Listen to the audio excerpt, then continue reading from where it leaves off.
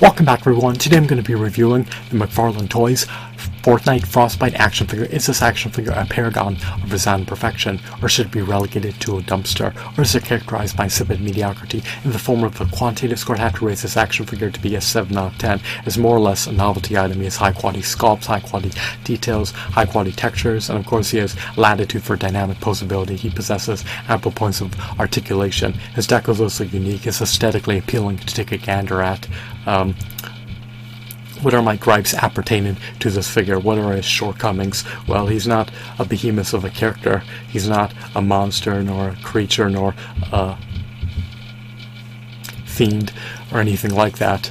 He seems to be a generic human character in winter-esque attire. In other words, he's prepared to transverse through a frigid environment fraught with inclement weather.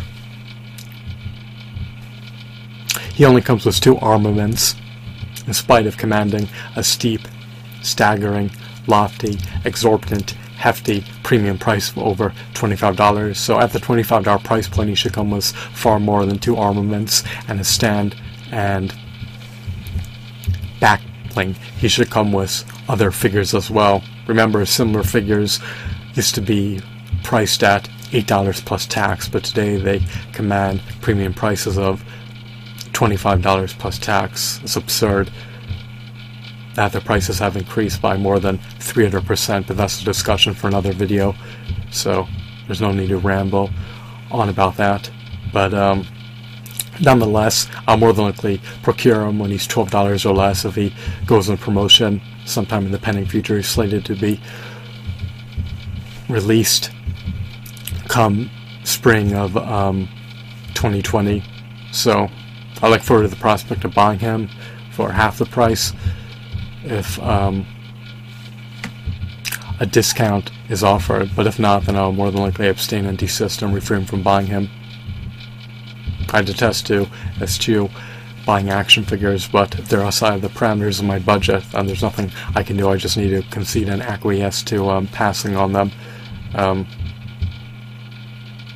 It just would have been preferable if McFarlane Toys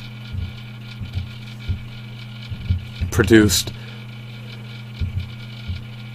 figures of monster characters and alien characters over figures of human characters 100% of the time. So I hope that you found this video to be intriguing and insightful. I'm curious about your opinion appertaining to this figure. Do you think it's a meritorious, robust figure?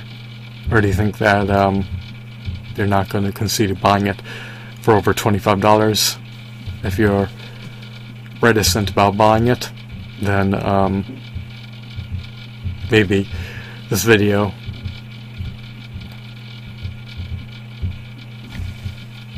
will help change your mind. Thanks for watching. Have a blissful night. Goodbye.